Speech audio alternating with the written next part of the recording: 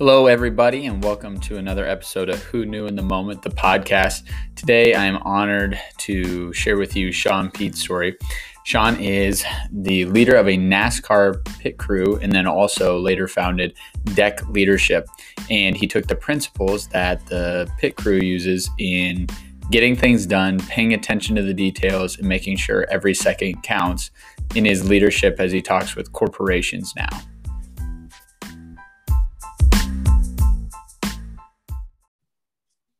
Hello, everybody, and welcome to another episode of Who Knew in the Moment, the podcast. Today, I am honored to have Sean Pete.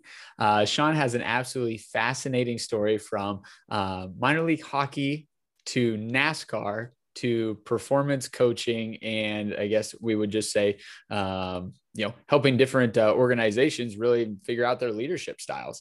And, one thing that I've picked up about Sean is he self-proclaimed says he's probably never been the most talented as he's been competing at different areas, but he's just willing to work the hardest. And so I think one thing that stuck out to me was he had a phrase that says, "Don't put periods where life intended to have commas." And I think as you hear his story today, you're going to hear a lot of examples of how he's embraced the comma. So Sean, thanks so much for being on. Phil, thrilled to be here with you this afternoon, man. Thank you. Absolutely. So just for anyone, if you haven't listened before, give you a brief rundown.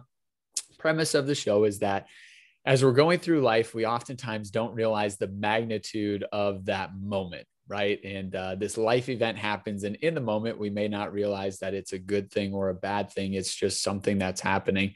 And only in hindsight can we recognize that that was the pivotal moment that took us to the next level and put us on the trajectory for where we are today. And so, Sean, for you, a story that you shared that I thought was super interesting was one time after one of your hockey tournaments, you maybe hadn't performed your best.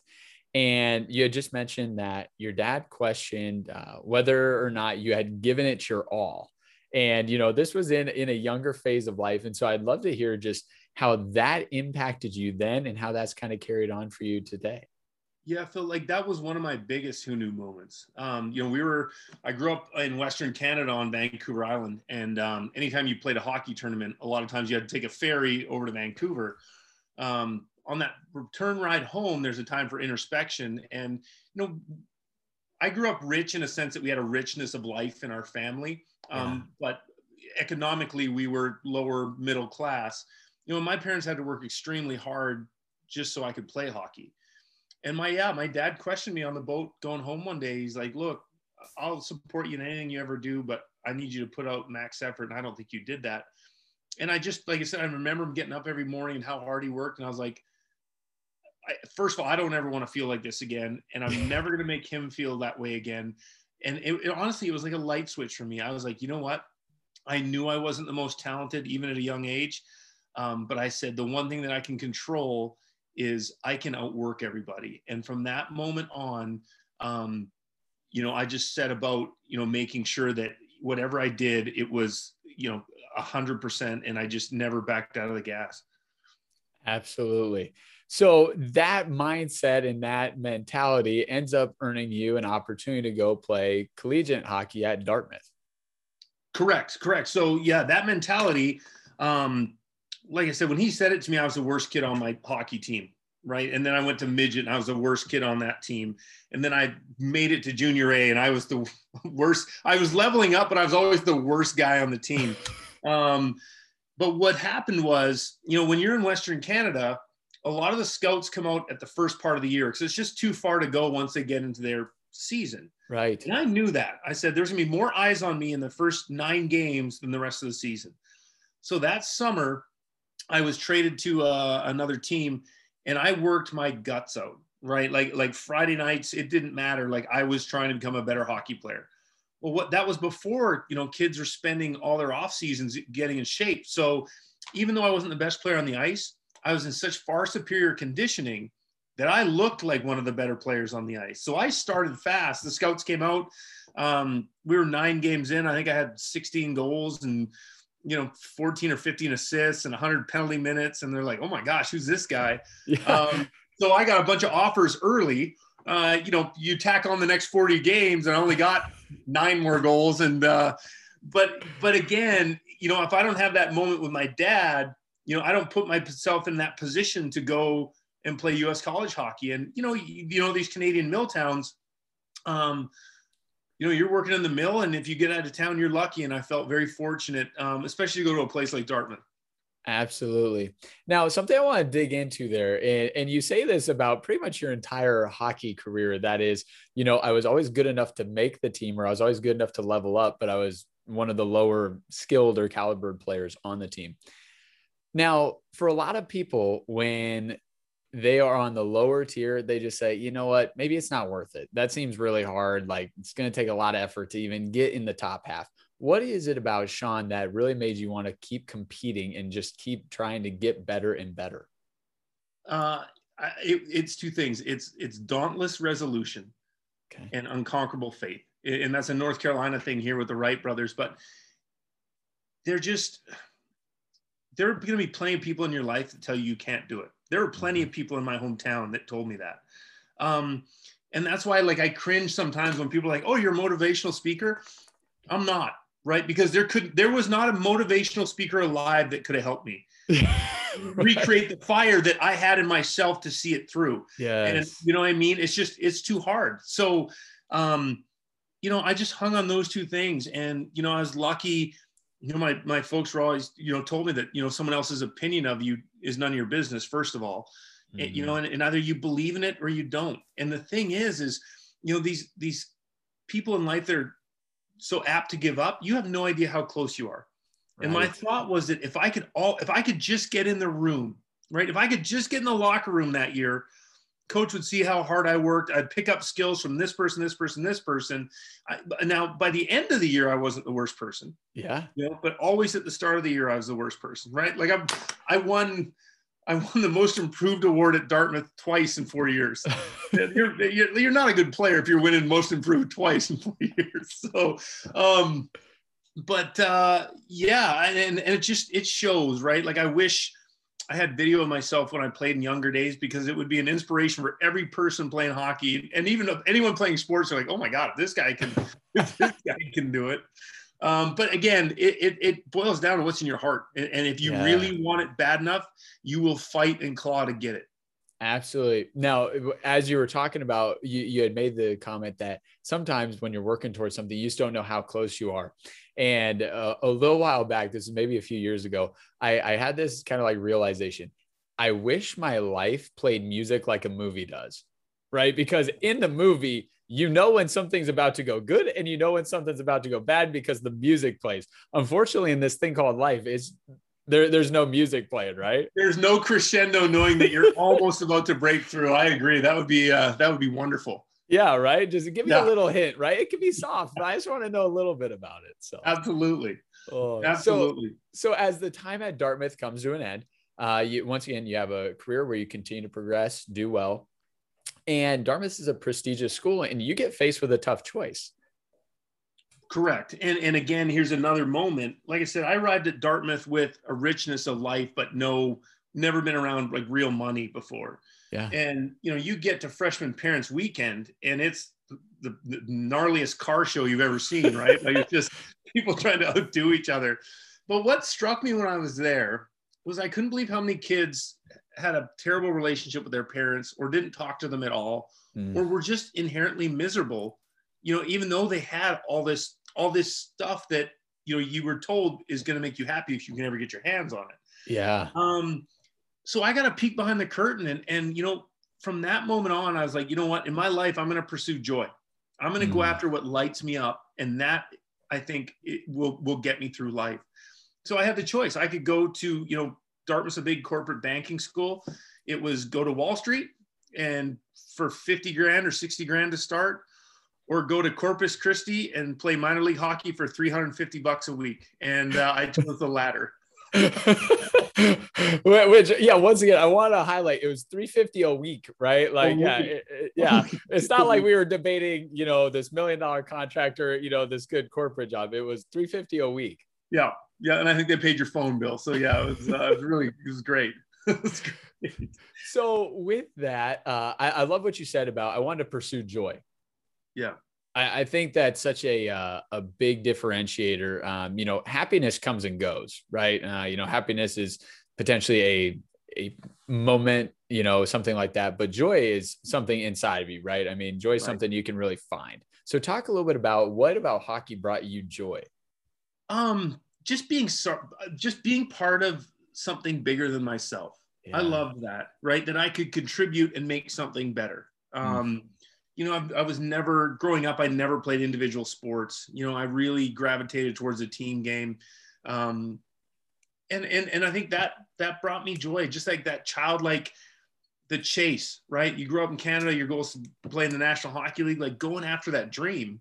That was the fuel, and that was all I needed. And I thought, this is the only time I'm ever going to be able to do this in my life. So why wouldn't I take that shot? There's a corporate job waiting for me if this doesn't turn out. And I'm lucky because I had parents that had no problem me taking a Dartmouth degree and just shelving it and going to play minor league hockey. So, again, it's a testament to them as well. Yeah. So I'd love for you to talk a little bit about that, because I'm sure whether it was friends, teachers, professors, there was probably some people that gave like this head scratching, like, Sean, are you sure this is the best idea? So the question I would have for you is, how should people be willing to listen to their close circle, but yet not always take exactly what they're saying for granted, or, for the truth, if they truly feel like something else is better or going to bring them more joy?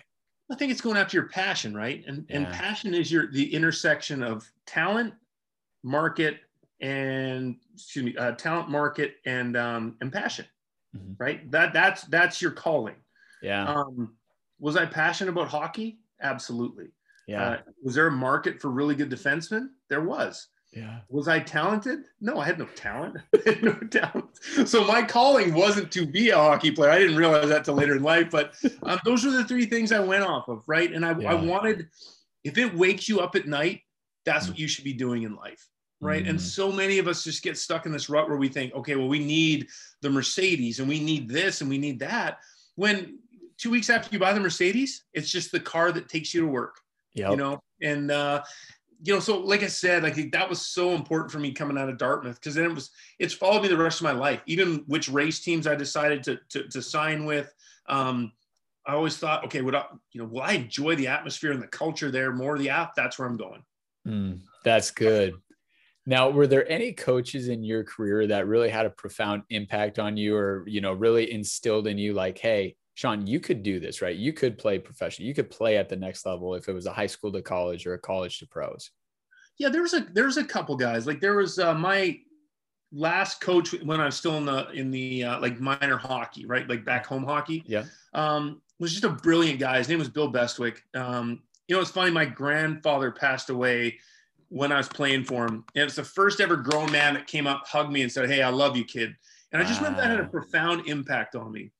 And he was just an advocate for me because he just, he was from my hometown. So he saw how hard I was going after it. And when no one else was beating the table for me, he was. And he wasn't even my coach at the time when I got the scholarship, but it was him talking to the Dartmouth scouts that ultimately, sealed the deal for me. So, and he was kind. Yeah. Right. He had emotional intelligence. I think so many coaches go about this the wrong way.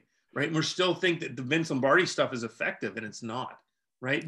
If you're a coach, your job is to inspire human brilliance. And by doing that, you do that by hitting on the humanness of people. Right. Yeah. It just, he had a profound impact, still does. I still talk to him this day. I had a couple of great ones down the line. Pat Dunn was a guy I played for in pro. Bill McDonald. I think those guys came along later in life and really helped me sort out, a couple things that always wanted to be, because I was always the worst player. I always wanted to be a player that, was relied upon. Yeah. And that happened my last couple of years playing for those two guys. And, I was the captain in New Mexico my last 2 years. And, that was the crowning achievement. It wasn't going all the way to the American Hockey League. It was, look, this is our foundation. We're building off this. And, it was a huge honor for me. And I'll never forget the day I was awarded the captaincy, and one of the proudest days of my life. Absolutely. I mean, that's to your point. I mean, that's about as great of an accomplishment as one can get, is right, being voted or nominated the captain of the squad. Right. And it took, took a bunch of fist fights and some other stuff to get there, but it was awesome, man. So maybe you got voted that because they didn't want to get in a fight with you. They knew you might just beat them up if they didn't. Exactly. So talk about your idea of leadership at that point. And I know this is gonna be hard. I'm gonna ask you to hold out leadership as you view it today, and just, you've obviously grown and evolved in, how you define leadership, at this point, but back then, what were the things that as a leader you were trying to do for the team? That's a great question. So it was basically two things. It was care about all our guys, right, and treat them like brothers. So if anyone laid a hand on any of my teammates, I was the first one to arrive on the scene, right? Yeah.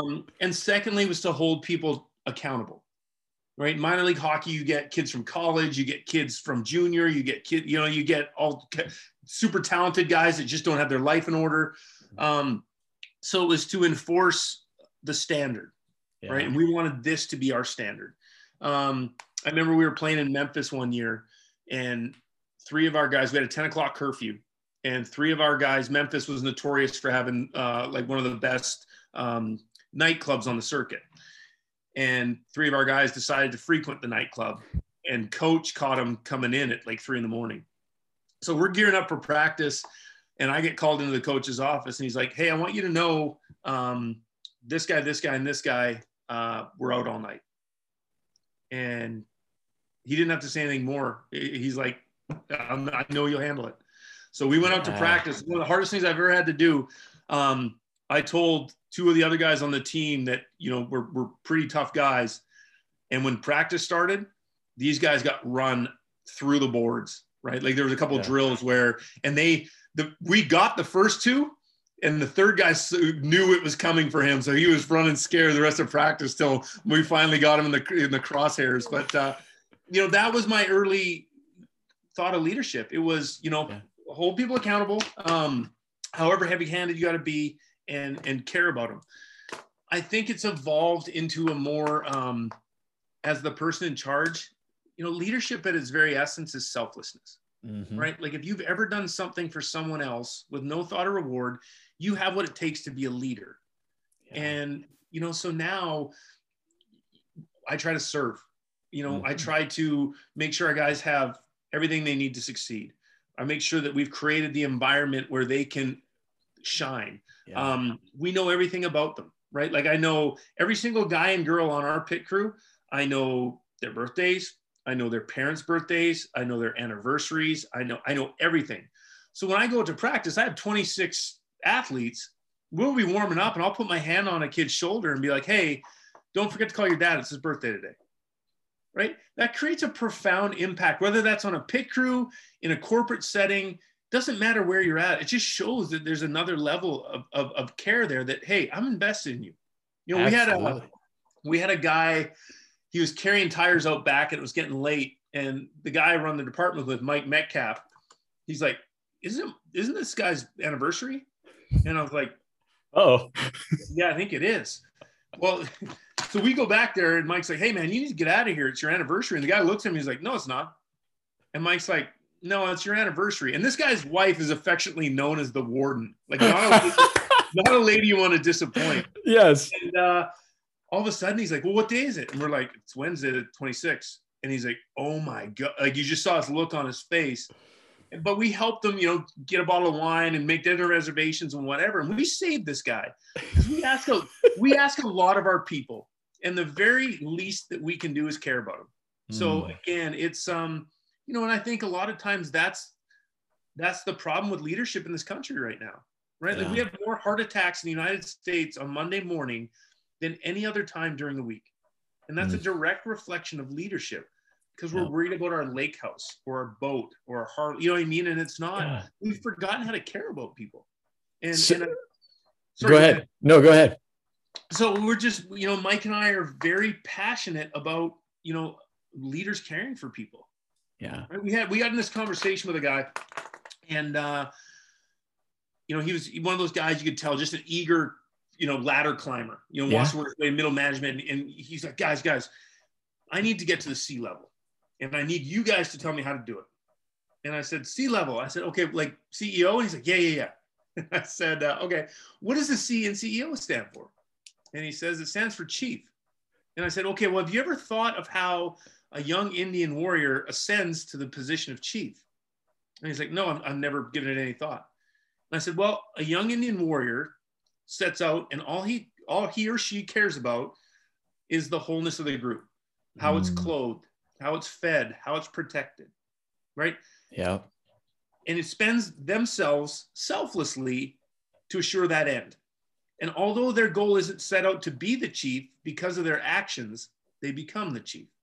I said, do you know what the number one character trait of a psychopath is? It's profound lack of empathy. So what sounds like what's going on in this country right now? CEO or PEO? So I said, if you want to ascend to the C level, it's this simple: act like a chief. Wow. And that's what it is, man. So something that you said multiple times as you were talking there was, and it started with talking about the 3 guys that had gone out the night before and you had to talk to them. Then it transitioned into how you guys operate today, but use the word care. Yeah. And the thing that I think is misunderstood with that, and I'd love to hear your insight, is sometimes you have to challenge people or you have to hold them accountable because you care. Right. I think sometimes it's perceived as like, oh man, that guy was rude to me, or not rude, but he held me accountable to what I said I was going to do. Like, he's mean. And it's like, well, no, I had to hold you accountable at practice the next day because we're a team, right? Like, you making those selfish choices are hurting our team, right? I had to care about this guy's, wife, because if something's not good at home, when he shows up the next day and we need him to be clicking like this and he's not able to, it's because we didn't care enough. So would you talk a little bit more about the caring part in both of those dynamics? Well, absolutely. Like, there's a misconception that high performing teams are devoid of conflict. Yeah. And nothing could be further from the truth, right? Like if you have a team that's devoid of conflict, that's not harmony, that's apathy. Right? Yes. If you really love someone, you'll be straight up with them and dead honest because you want the best out of them, right? Like, I look back on my career and I look at the coaches that really pushed me, that took me out of just making peace with mediocrity. And I love those guys. And when I hung up the skates the last time, I wrote letters to every single one of them. Wow. And when I graduated from Dartmouth, I wrote letters to every single teacher that was hard on me, all the way back to grade 3, my grade 7 teacher, my high school math teacher, and thanked them. As I gained wisdom being on this planet for 45 years, I despised the coaches that told me I was good when I knew I wasn't.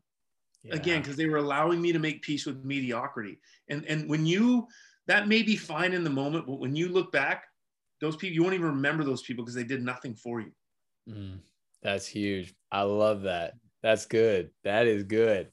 So getting into the hockey again, right? So you have this phenomenal, professional career, and it comes to a culmination with an incident in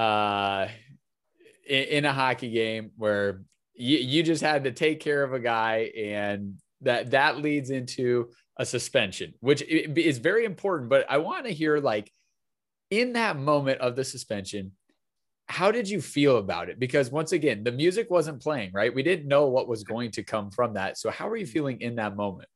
Well, I was feeling defeated, right? I had just come down from the American Hockey League, right? I was on the ice for Game 5 of the Calder Cup Finals, which is the highest you can get without actually getting to the National Hockey League. Yeah. And I had made the opening day team. Pittsburgh makes a trade late, and I'm one of the guys that gets sent down. So my goal is to come down, start fast, and go right back up. Yep. Right. So I get in, there was an opening night brawl. I got involved because I felt I needed to solve it, and I was suspended for 18 games. Yeah. And I'm sitting in the stands thinking, wow, this is over. You know what I mean? Like this, I've worked my whole life. I was sniffed. I was an eyelash short of it. And now it's going the other way. And like you said at the onset, the one thing that I've always held to is don't insert periods where life intended a comma.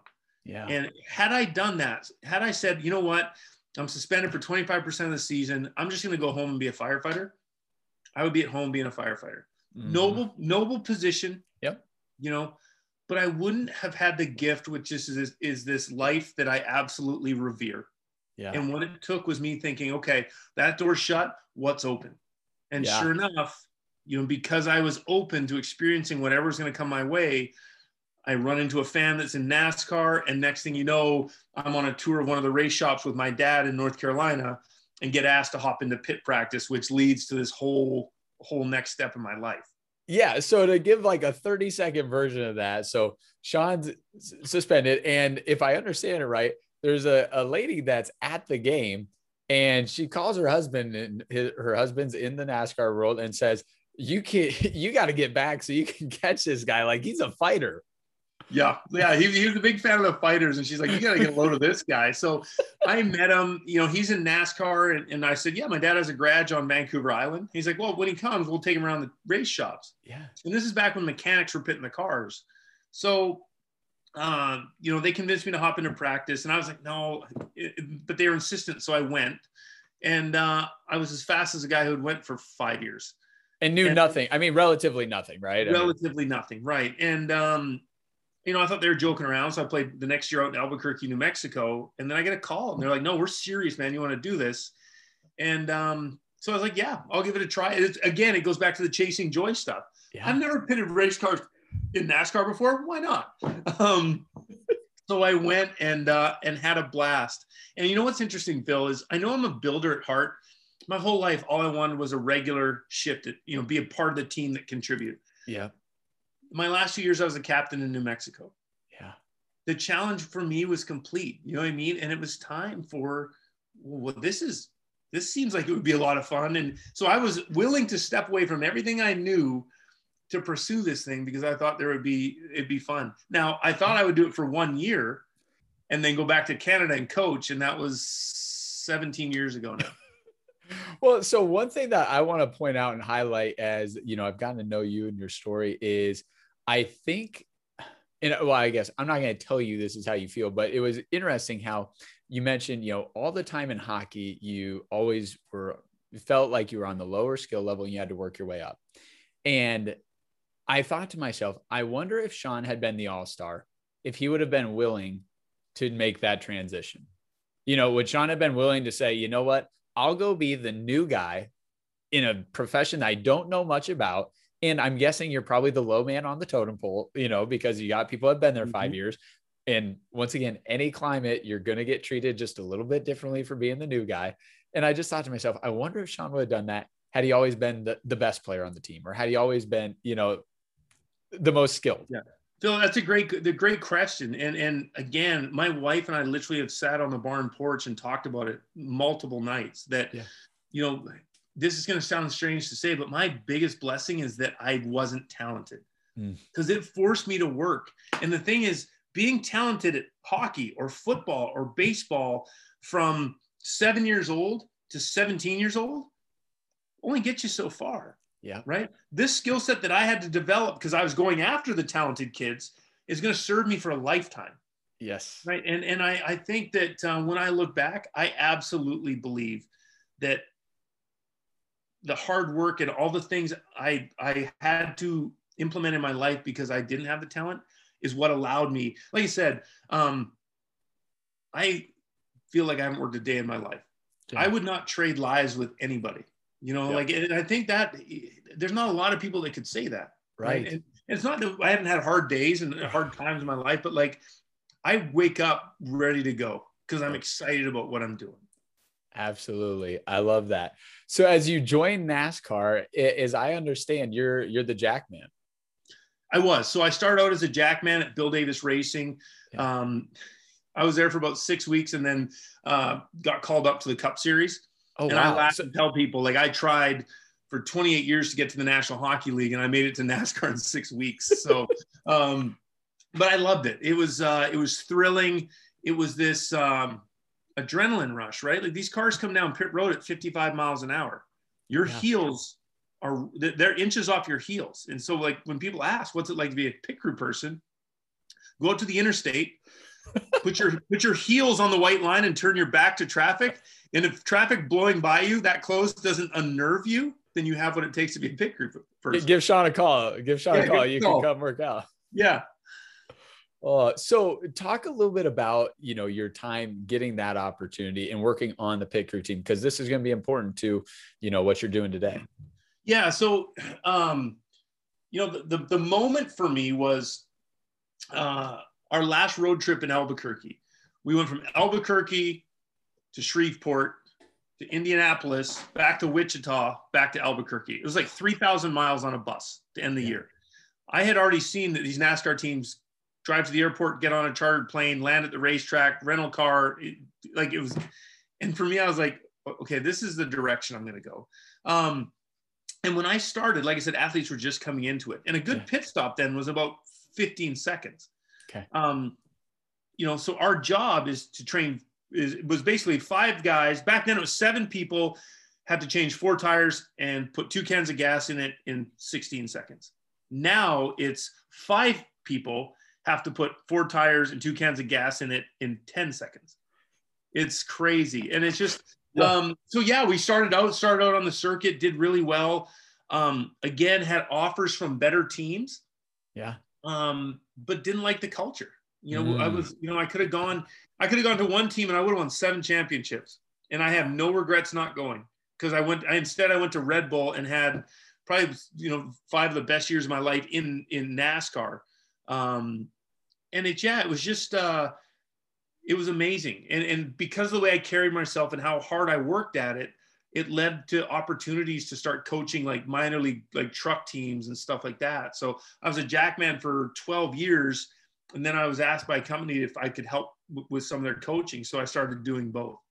Wow. So inside of those 12 years, and I'm just curious, how much turnover comes through, or is it pretty much like, hey, we had a core group of guys, or do a lot of people kind of, like you said, get offers and they just leave and go to other teams for more money, or, whatever it might be? There's a ton of turnover, right? Because speed, what we're doing is such a, we don't have the depth. Like there's not a minor league NASCAR system, right? So the thing is, if you can adopt a skill set, right? Think of the money in this. Okay. Like we said, there's 5 people on a pit crew. There's the fuel person that has to plug a 100-pound can into a race car in under 0.3 seconds. There's a tire carrier that has to take 2 65-pound tires out to the right side of the car and have one of those tires mounted on the hub in under 0.8 seconds. There's a jack man that has to lift a 3,500-pound car with 1 stroke of the jack. And there's 2 tire changers who have to hit 5 lug nuts in under a second. So that's 0.2 of a second per lug nut. Yeah. So if you would go ahead and blink your eyes for me, that's about 0.2 of a second. In our world, that equates to about $1.1 million. Wow. And now I'm sure some of your listeners are like, there's no way that's true. Yeah. But if you look at the race car math, these cars are moving at 190 feet per second. Okay. So 56 feet, or excuse me, 0.2 of a second at 190 feet per second is 56 feet.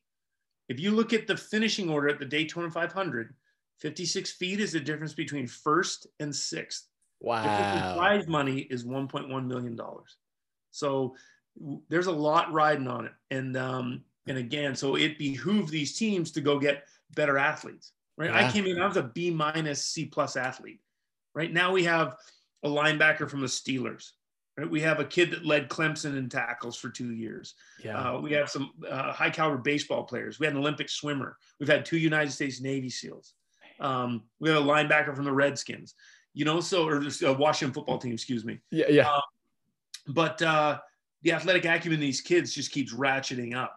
So I'm curious as to this, when you're operating with such small margins and you have to do things so quickly, that first time, I mean, the jitters have to be there, right? I mean, it doesn't matter what you're doing, but in a lot of sports, you can afford to have some jitters and it's not going to be a big deal. When you have to operate within a 0.2 second, operation or a 0.8 second, I mean, you just don't get the chance to have like a jittered shot or a jittered throw. It's like, no, you got to be clicking right away. You got to go, and it was interesting. My first race, Phil, we were in Kentucky, and at pit practice, you just have your pit practice car come in. Right. And I got really good at that, but I had no experience. So I get to go to Kentucky the same weekend as my high school reunion. And I'm like, oh, I'm in Kentucky. And I'm in NASCAR. This is crazy. Right. First caution flag flies of the day. It's about 96 degrees there. So it's baking hot. Sun is glistening. All 40 cars come down pit road at the same time. I only pitted one car at a time. So I'm like, oh my God, I have no idea where our car is, because all you see is sunshine on all and thankfully the first one went well. But there's, one of the things that we preach in our organization is that, you have to have the ability to fail quickly. Yeah. And we encourage our people to fail quickly because, we operate right on the verge of human possibility. Mm-hmm. So much so, like I told you, that we refer to our department as the Department of Unrealistic Expectations, because we're pushing every limit parameter of human performance. And when you do that lies right up against failure. And there's a very fine line between the two of them. So if we reprimand our guys for failing, they're not going to be the best version of themselves. But when we allow them to fail quickly, we allow them to, go out there with their best expression, right? So when we say that, fail quickly means that if the car comes in and you miss the first lug nut, fail quickly and hit the next 5 succinctly. Yep. Or if you fail on the right side of the car, as you transition to the left, shed that. And when you start hitting lug nuts, be the best tire changer on pit road. Like, we don't go into the weekend thinking, okay, if we don't fail, we'll have a good weekend. We know we're going to fail. Yep. It's how quickly we can overcome our failures, extract the positives and the teaching moments out of them, and scrap the rest. That's what makes us successful or not.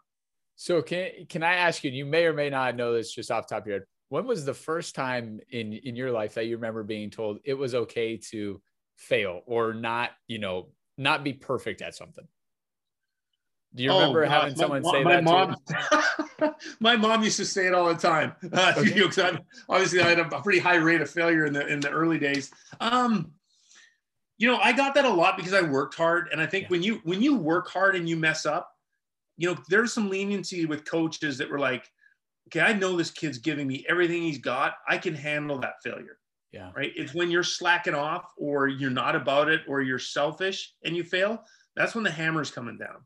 Yeah. So I was very lucky because I was that role player that if there was a failure, coach knew it wasn't because of laziness or a mental lapse. It was just, Yeah. The reason I ask, and once again, today's about you, but I'll share this. So I wasn't a hockey guy. I was a basketball guy, but starting in like the 5th grade, I would ask this coach if he'd open the gym for me at 5 a.m. and I'd go. And most days he would just open the gym, he would leave. And that was the extent of, our interaction. But a couple of times he would sit there and he would watch me, do a drill, or he'd watch me do a workout. And I remember one day I was dribbling and I was dribbling hard, cause I wanted to get better, but I never lost control of the basketball. And I remember him just stopping me and he goes, dude, you're not going hard enough. And I go, I'm going as fast as I can. He goes, if you're going as fast as you can, you would have lost a basketball by now. He goes, you need to learn right here how to get better. So that way in the game, you don't lose the ball. And I just, as I look back on that, I'm like, that was a game-changing moment because it allowed me to realize, to your point, like failing is not a bad thing as long as I was trying hard, right? It wasn't because I just didn't give effort. Right. And like failings are, like we all say all the time, is the first act in learning. Right. And we get failure wrong. We think, we look at successful people and think they've never failed. No, they probably fail the most, right? You got it. They stand on a mountain of failures. They just do 2 things better than us. They don't let it stop them and they don't let it define them. Yes. Right? And your coach, look at the lesson that coach imparted on you. Right. And that's what so many of us are guilty of, is that it's not like you thought you were flat out. Right. Yeah. And what most of us are guilty of is not that we aim too high and we miss, or so it's not that we aim too high and we hit or miss. It's that we aim too low and we hit. Yep. And we think, okay, this is the best I can do. And we're capable of so much more than that. I love it. That's spot on. That is spot on. So in your time in NASCAR, you meet a gentleman named Mike Metcalf. How the heck do the two of you meet? Because this becomes a very important partnership. It does. So, Mike had a very similar story to me, knew nothing about NASCAR, gets in it through a friend of a friend, starts out at Evernham Motorsports. And when Red Bull builds their team, Red Bull's like, we are only going to go after athletes. So I was coming from Chip Ganassi Racing. Mike was coming from Evernham. And you put the two toughest kids in the room, they're going to lock horns at some point, right? And it wasn't fighting locking horns. Mike is freakishly strong. And when I was at Dartmouth, I won a lot of the strength and conditioning awards. When I was in the minors, I was oftentimes one of the strongest guys on the team. So I hadn't been knocked off the podium in a long time. So we start doing this, and I'm barely hanging on in some exercises. I'm getting absolutely killed in others. And I'll never forget, we had to max out on leg press. So I went first, and I did 60 or 80. And Mike comes behind me and does 120. And I'm choked. I'm like, okay. So I spent all off season just working, trying to get stronger. So we test the next year, and I come back and I do 131. Mike sits on the leg press. He puts a towel over his eyes, and he busted out 240. And basically all it was a warning shot to me to be like, hey, you have nothing for me. You have nothing for me. So, I think, you couldn't find two more differing people on the surface, right? Like everything from, how we view religion to, he's a black guy, I'm a white guy, American, Canadian. But you know what? If I can give your listeners one piece of advice, it's find the most unbelievable human being you can find and hitch your wagon to him. Because Mike's that guy. And he's a world-class human being. And I've been lucky that I was certainly lucky to be in the room with him. That's for sure. That's phenomenal. So from your experience in getting to operate together, you formed Deck Leadership, right? Yes. Now talk a little bit just about what Deck Leadership all encompasses. And then there's a couple of stories that are really, really cool with Deck. Absolutely. So Deck Leadership is an acronym. It stands for diversity, efficiency, culture, and kindness. And Mike and I truly believe those are the four horsemen of the American workplace. Like if your culture is not operating optimally, it often comes down to one of those things or multiples of those things, because we just get them wrong. And Mike and I's job is to build the fastest teams on the planet. We know how to build high performing teams, and that was a lot of these things that we learned translate over into corporate America. We didn't think we had anything to say. Right? We were NASCAR pit crew coaches, and we get invited up to Indianapolis to speak at the NFL Combine. Yep. And we go up there, and we didn't think it went very well. 30 minutes, middle of the third day. And as we're leaving, there's all these doctors and trainers for all these NFL teams. And it was the Chiefs and the Saints and the Texans. And we, starting to talk to them, and we're leaving the convention hall. And this guy tracks us down the hallway. And he says, hey, fellas, I need you to know, I took more notes in your 30 minutes than they have the first 2 days of this conference. And we get into this really great talk, and he's like, well, who are you with? And he's like, I'm with the New England Patriots. And right then, though, we decided maybe we do have something to say that could benefit people. Yeah. And it was awesome. Like it led to an opportunity. We got to go out, and we were with the Kansas City Chiefs, and it was cool. We're down in the weight room talking to Eric Bieniemy, and the trainer gets a call, and it's the big guy, and he's like, I want to see the NASCAR guy. So we go up to Andy Reid's office. We're talking to Andy Reid. What a brilliant human being he is. Yeah. I'll tell you a quick story about him. He's so intelligent. When he goes on vacation, he can read a book and listen to a separate audio book at the same time. Wow. Yes. But we get into this great talk with Coach, and what's crazy, it was going really well. And he looked at his watch and he's like, fellas, I'd love to continue this, but I have dinner with Garth Brooks tonight. We're like, yeah, you should probably go. Sean Pete, where's our plus two? Yeah, exactly. Sean Pete, Mike Metcalf, or Garth Brooks. So he made the right decision. That's why he's a champion. I think he should have just brought the forces together. Who knows? I mean, could have solved all the world's problems at that. You got it, right? So it was an awesome experience. And we've since, like I said, in the NFL, we've since worked with done some work with the Cowboys as well. So just in regards to that, and, you talked about, well, the two of us kind of agreed that, hey, these 4 core horsemen, are the essential parts of a team, a leadership. I mean, whatever it is. So how did you incorporate that originally with your team that you guys worked on? And then, what sparked the idea of starting the business with it? So that's a great question. And it comes in a couple parts. So Mike and I understood that when we took over at Chip Ganassi Racing, our budget is half. Okay. Mm-hmm. We had to compete with Hendrick and Joe Gibbs, Stuart Haas, and we had to do it with half the money. So you're not going to out-talent them. Right. Right. So what we decided was, we were like, you know what, let's weaponize our culture. Let's make this a really difficult place to leave. Yeah. Right. Let's care about them. Let's make it fun every single day that they show up to work. Let's weave an intentional congruence of competition throughout the entire building. So that's where the culture piece for us came. And, it was trial and error over the course of about 6 years. And we hit on a bunch of things, and we've only had one kid leave in the whole time we've been here. Wow. That was the culture piece. Okay. Yeah. Efficiency speaks for itself. The diversity part, when Mike and I became pit crew coaches, we were just pit crew guys, right? We weren't pit crew coaches. And one thing that we understood was that when we became pit crew coaches, that we would not have the answers for everything. Mm-hmm. And what we thought is, if we can bring more diversity to the table, that there is a better chance that someone at the table is going to have the key that unlocks the answer that we don't have. Yes. So Mike and I use a team acronym for diversity. So we are looking for diversity of thought, diversity of experience, diversity of age, and diversity of motor. Right? That's diversity. Yeah. Right? We didn't start out being like, we need to hire this many Black people, this many white people, this many. That's not where. First of all, our number one recruiting criteria is we put nothing above being a world-class human being. If you're that, you can be with us. And then we want people that have had, we want Trump guys as much as we want Biden guys and girls.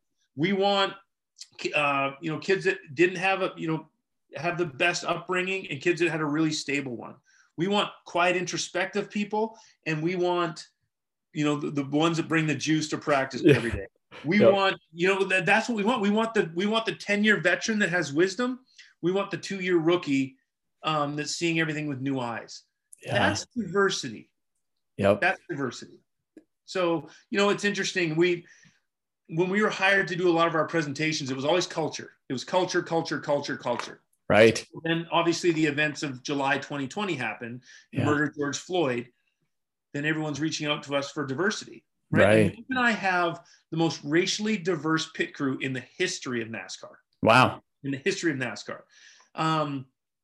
And look, if we can make it work in NASCAR, no company listening to this has an excuse not to make it work. Agreed. There's some stories for another time where it's gotten pretty rough because it's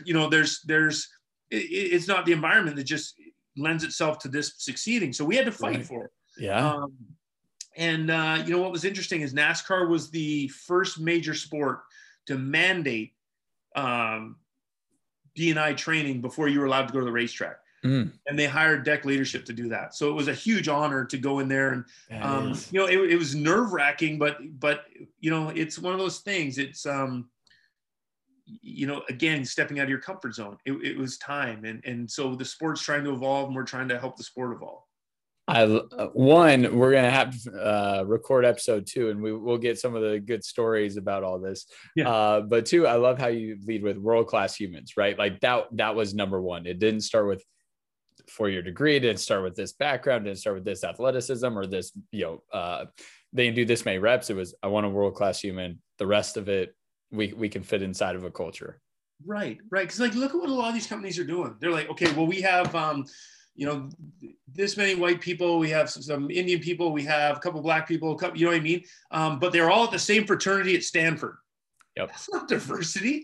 That's not diversity. So again, it's understanding what that is. Diversity is simple.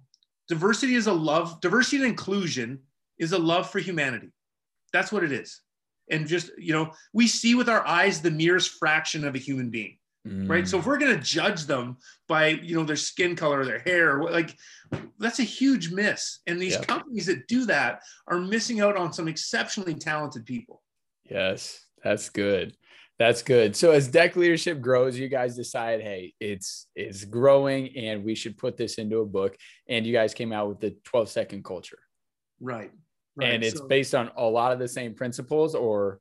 It is, like we've talked about, like failing quickly, the Department of Unrealistic Expectations. It's basically, we had a lot of companies saying, hearing them say, we want our people to operate like a pit crew. Yeah. Where these companies get it wrong is they think that, they can implement a process that comes in and changes the landscape for them. Yes. But operating like a pit crew is elevating people over process. Yes. It's inspiring human brilliance. And that's what we go in there and we implore these companies to do. So, what we do now, a lot of them, Mike and I, what companies are finding is, they're going out and they're hiring, say, Simon Sinek in the first quarter, and he's talking about developing your why. Well, then the second quarter, you get someone like a Jocko Willink, and he's talking about, carrying a guy with one arm out of Fallujah. And then the third quarter, you have Nick Saban. But there's no continuity of message. Right. So Mike and I, what we're doing with a lot of companies now is we come in, we do a module on diversity, then we do a module on efficiency, then we do a module on culture, and we do a module on kindness. And what companies are doing, what that allows is your company to unite around a singular language. So if I talk about your arrival mindset, right? Like, how did you show up today, Phil? Your arrival mindset's, awesome today. You know exactly what your coworker's talking about because you've all been through the same experience. Right. Yeah. Well, and I think just as what I've gathered, what you're teaching is sustainable and implementable, right? Sometimes people come in with a good idea, but it's the motivation factor, right? I mean, within an hour, a day, a week, depending on the type of hour, day, or week you have, it washes away and you're just back to square one. You don't have things that are, I can implement this, I can create a process to create the culture. Right. And you can only inspire that change, right? Yep. You can't, if you force any type of change, you create actors, right? Mm-hmm. It has to be inspired change, but you inspire people by giving them the roadmap and showing them that it's closer than they think. And it's far simpler. It's caring for people, right? It's these things like, the last thing that we maybe missed out was on kindness, right? And there is, again, the myth in corporate America that kindness is weakness. I know some pretty bad dudes that walk on this planet and all of them are kind. Yeah. So these guys that say kindness is a weakness, like I said, I'd love to, when they're wrestling, they do the Royal Rumble and you throw all the guys in. I'd love those guys to meet the guys that they think are weak. And I'm pretty certain I know how it's going to go. But, it's, it's having that emotional intelligence, that empathy, right? Like empathy isn't tolerating poor performance. Yep. Empathy is understanding the human factors that drive performance, addressing those so that we can move forward together. And, it's helping young leaders, people that are newly promoted that have never led, to be like, hey, don't lead like this, and this. Be a servant leader, and that rising tide will lift all the ships in the company. Like one of my favorite quotes, because what we see a lot of is, people are so worried about getting theirs. Yeah. Right. Well, if I'm too selfless, they'll get theirs and I won't get. And there's a quote I love, and it says, "Out of abundance, I took abundance, and yet abundance remained." I love that, because if you knew how much there was out in the world, there's more than enough for all of us. And we're closer to going and getting it if we go together. That's awesome. I love it. That is good. So I have a pointed question for you. And this is something that over the last, I'd probably say 3 or 4 years now, was an idea I was introduced to. And it's just been a game changer for me. And so it's this. The idea is blissful dissatisfaction. Okay. And so the idea behind it is a lot of people don't ever get to the pinnacle of who they can become because they set a goal, and when they reach it, they plateau. Yeah. And then there's the complete other side of the spectrum, which I would guess, just hearing your story and knowing mine, you and I probably fall into, and that is every time we hit a goal, we're so quickly to go for the next goal or to accomplish the next thing that we never take time to look back and say, holy cow, look at what all I've accomplished over the last 17 years, however long it is. Right. So how do you balance that, right? How do you balance not getting complacent once you hit a goal, but also at the same time, not just constantly striving for the next thing and not taking any, solitude in the things you've already accomplished? I think, a big one there and a weapon in that fight is gratitude. Right. And going to bed and, a lot of people write in gratitude journals. I write in one in the morning. Yeah. Especially in this age of social media, so many of us are guilty. All we ever do is compare up. Yep. We never compare down. Right. Like so many of us are blessed beyond measure, but because we see the person on Instagram with the lake house or the Ferrari or whatever, we're like, oh, God, I need, you know what I mean? Yeah. And gratitude changes all that because you're grateful for this, this life. Every one of us has something to be grateful for. Every one of us. That allows you perspective. Yeah. And I think when your perspective is in the right place, you're thankful for all you've accomplished, and you rejoice in those goals. But you strive, right? Like you're still, you don't want to make peace with mediocrity. There's more to you. But yeah, I mean, I think gratitude and taking the time to acknowledge that is hugely important. That's good. That's good. Well, Sean, I have appreciated the heck out of your time today and your story. I mean, fascinating. So many pivotal moments that have gotten you to the spot that you're in today. But thanks again for being on. And like I said, I'd love to have you on a second time and get some of the more detailed stories of things. But I appreciate the time today. We're super passionate about this. You need to get Mike on too. And anytime we can do anything for you, please don't hesitate to reach out to us. Thanks so much, Sean. Thank you, Phil.